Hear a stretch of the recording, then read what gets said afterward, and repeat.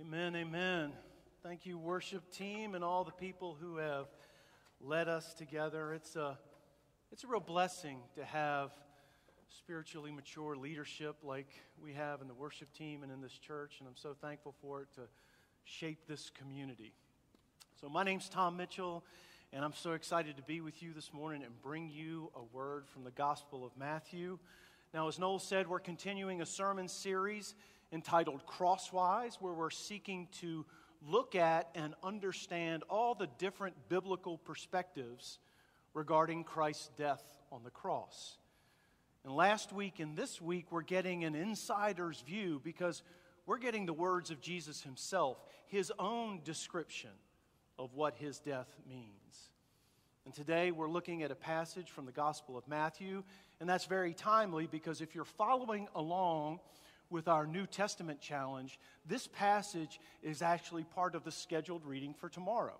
And so you're going to get a sneak peek at that. And also this passage captures a scene from the Last Supper. And we're taking communion today, so that's another nice connection. So hear now these words from Matthew chapter 26, verses 26 to 29. While they were eating, Jesus took a loaf of bread, and after blessing it, he broke it, gave it to the disciples, and said, "Take, eat. This is my body." Then he took the cup, and after giving thanks, he gave it to them, saying, "Drink from it, all of you, for this is my blood of the covenant, which is poured out for many for the forgiveness of sins. I tell you, I will never again drink of this fruit of the vine until that day when I drink it new with you in my Father's kingdom." Now, this passage may be familiar to some of you who have heard it because it's also often used to introduce communion.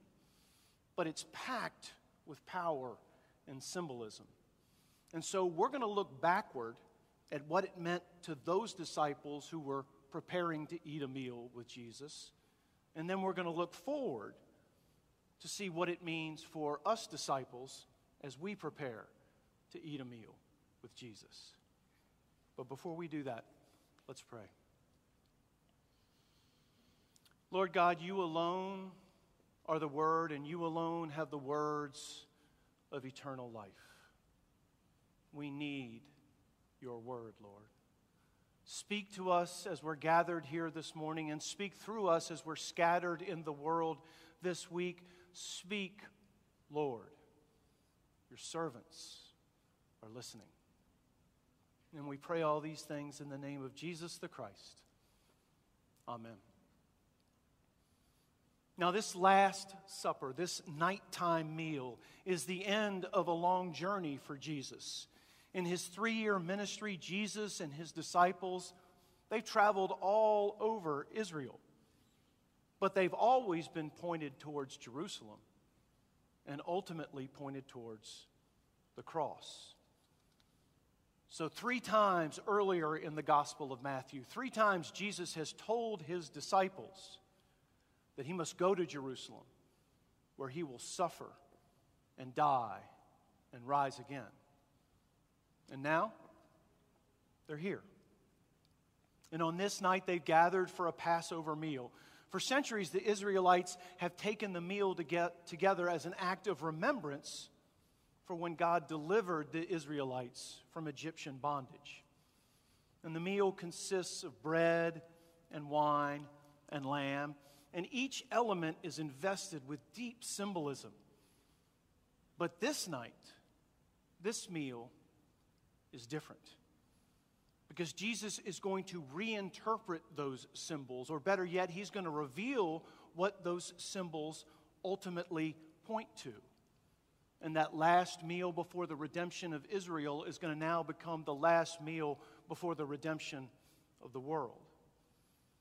But before we dig into what Jesus was saying about his own death, it's important to understand some of the terms he's using, some of the concepts that he's circling around. For example, in this passage, he invokes the blood of the covenant, which is a term that's loaded with meaning. And I think two things are in view here. First, when the Israelites were enslaved in Egypt, God sent Pharaoh to Moses with a very simple message. Let my people go so that they may worship me. But Pharaoh, as you know, repeatedly refused. And so God loosed plague after plague upon the land of Egypt, demonstrating that God stands over against oppressive power, against violent subjugation, against any way of life that demeans and destroys people. And as a final measure of judgment in Exodus 12, God promises a final plague that will kill every firstborn in the land of Egypt, human or animal. But for the Israelites, he instructs them to sacrifice a lamb and take the blood of the sacrifice and wipe it on the doorposts and the threshold. And if they will do that, the angel of death will pass over them. So we see early on that sacrificial blood means freedom and covering from death. And we also hear in Jesus' words a reference to the covenant that God made with the Israelites in the wilderness at Mount Sinai in Exodus 24. And there, God claimed the Israelites as his treasured possession. And the Israelites pledged to be faithful to God and to follow the law. They were now in relational union. God would lead, and they would follow. The righteous and holy God would shape a righteous and holy people to reflect the glory of God's goodness to the whole world. And that covenant was sealed when Moses sprinkled the blood of the sacrifice on the people. Sacrificial blood seals the covenant. But that covenant, it didn't go so well. Only hours after the covenant is made, when Moses and Aaron and the other leaders go up to the mountain to put their faces before God, only hours after that they come down and the Israelites have already broken the covenant. They fashioned an idol and bowed down before a golden calf and worshiped it. They had committed covenant-breaking sin, which carries with it grave consequences. And we've seen those consequences throughout the entire Bible. In fact, in the beginning of the Bible, in Genesis, the sin of Adam and Eve results in ruptured relationship and alienation from God. And separated from the source of life, they become subject to death. And so we see the beginning of another pattern: sin, alienation from God, and death. And over the centuries, this reality is repeatedly displayed in the life of Egypt. They're caught in a cycle of sin, rebelling against their covenant promises. They turn away from God and worship idols. They seek earthly alliances instead of the protection that comes from the presence of God. And ultimately, as judgment, the Babylonians invade. They demolish the temple and ravage the land and carry the Israelites off into captivity. And as Ezekiel 37 tells us, it is the death of the nation of Israel. Sin, alienation, bondage, and death. But that's not only Israel's story. That's our story. Look at the mess we've made of our world. Wars and poverty and hunger and hate and racial injustice and school shootings. And we turn away from God and worship modern idols like power and money and possessions. Modern people don't use the language of covenant, but we see all around us what it means to be alienated from God and in bondage to sin. We use different language for it, but we acknowledge it all the same. We talk about unhealthy habits, messed up ways of thinking, unjust and destructive social systems, damaging family patterns that are passed down from generation to generation, or addictions, addictions to things like alcohol or porn or shopping. And we acknowledge these things, the reality of them, even as we speak in our normal lives, even as we don't really know that we're doing it. We say things like, there's something wrong with the world. And sometimes we may even whisper to ourselves, that's something that's wrong with the world. That's got a hold of me too. And we ask ourselves, how did I get myself in this same mess again? Why am I so anxious or so angry all the time? Why do I overspend or overeat or overreact? Why do I continue to do the things that destroy my life, destroy my family, and destroy my future? Because for the Israelites and us, the consequences of sin are the same. Alienation from God, bondage, and death. And the Apostle Paul speaks for all of us when he says, I am of the flesh, sold into slavery under sin. I do not understand my own actions, for I do not do what I want, but I do the very thing that I hate. Wretched man that I am. Who will rescue me from this body of death? And that's the question, really. Isn't it down deep? That's the question, because we know whatever's got a hold of us, we can't loose that ourselves. Who will rescue us? And that brings us all the way back to Jesus and the Last Supper. Because Jesus came to the earth to deal with sin and its consequences. It's an essential part of his name and his mission.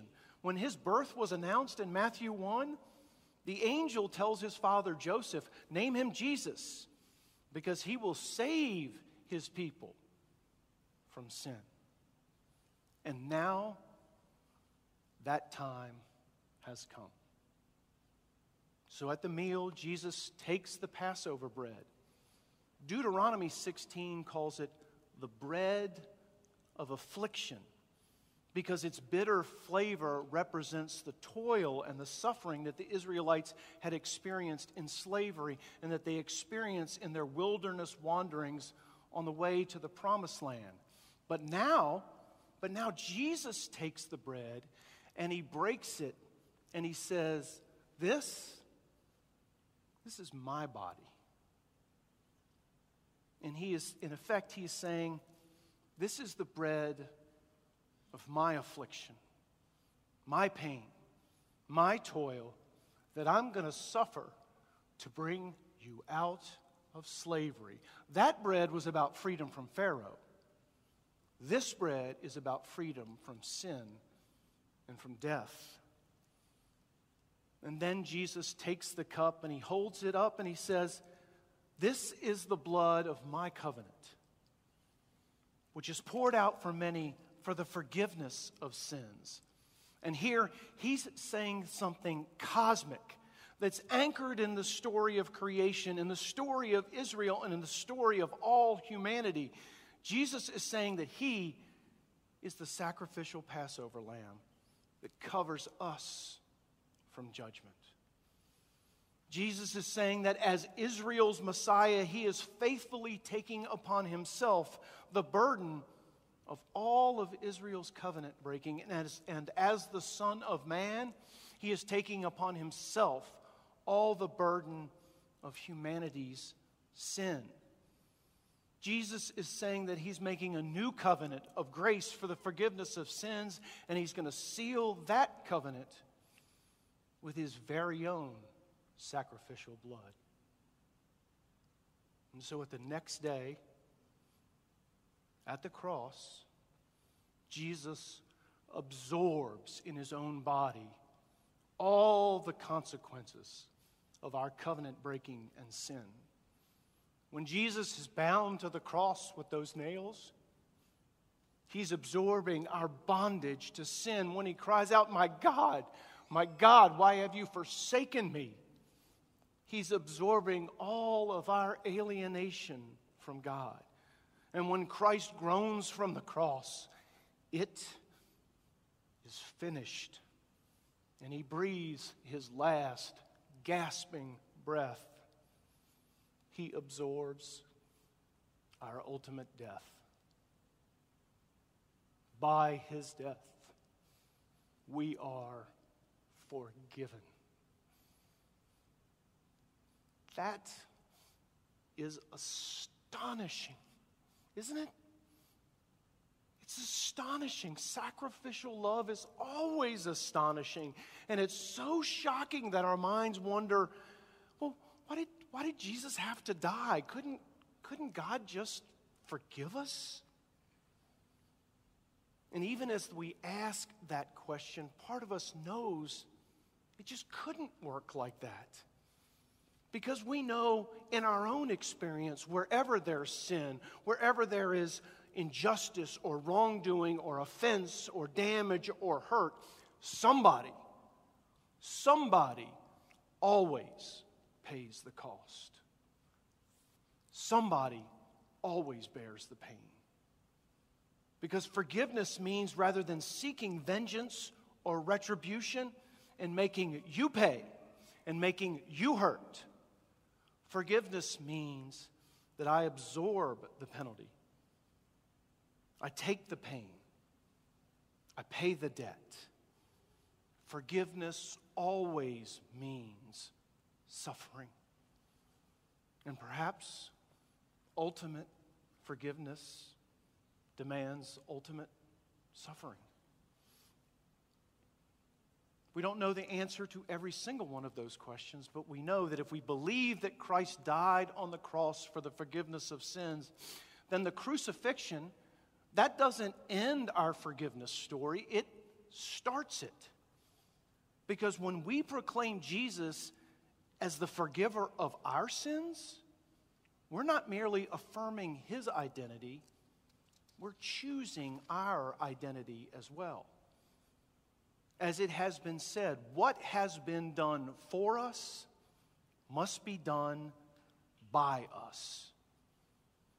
Simply put, Christ calls his followers to be forgivers.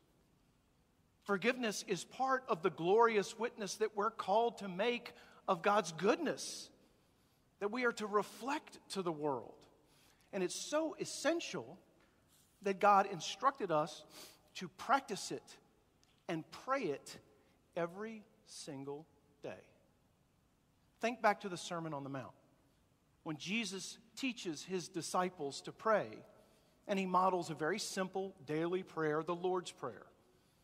And maybe you've said it so many times in your life that you've just stopped listening to the words. But they're revolutionary. Here's what he insists that we say.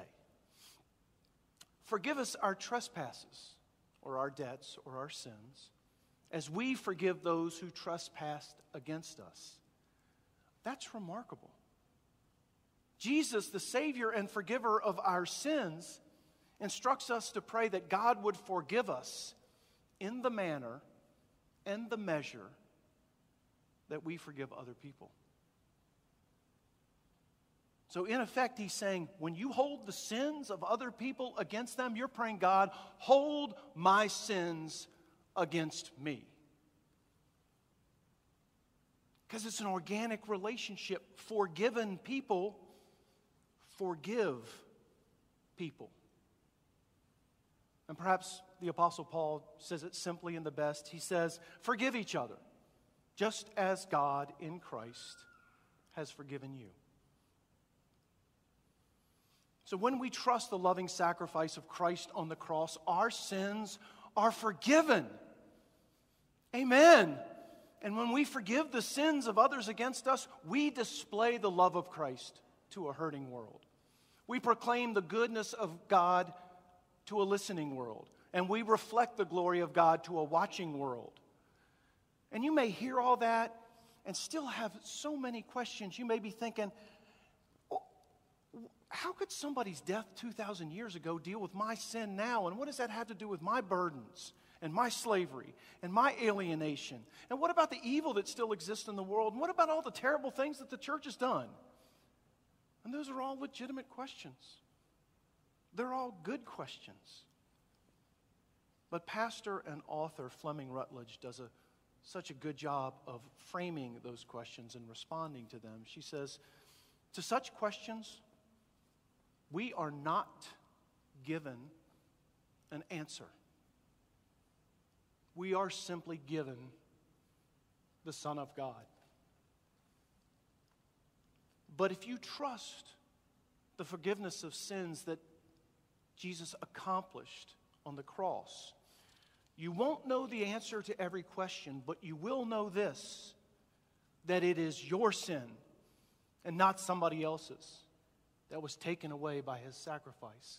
It is you who is washed in the blood of the Lamb. It is you who have been snatched back from the very brink of the grave by the one who has provided his own lamb as a substitute. It is you who have heard how God has made the great exchange, becoming an offering for sin that you might receive new life and new righteousness in him. Behold, the Lamb of God, who died for the forgiveness of sins.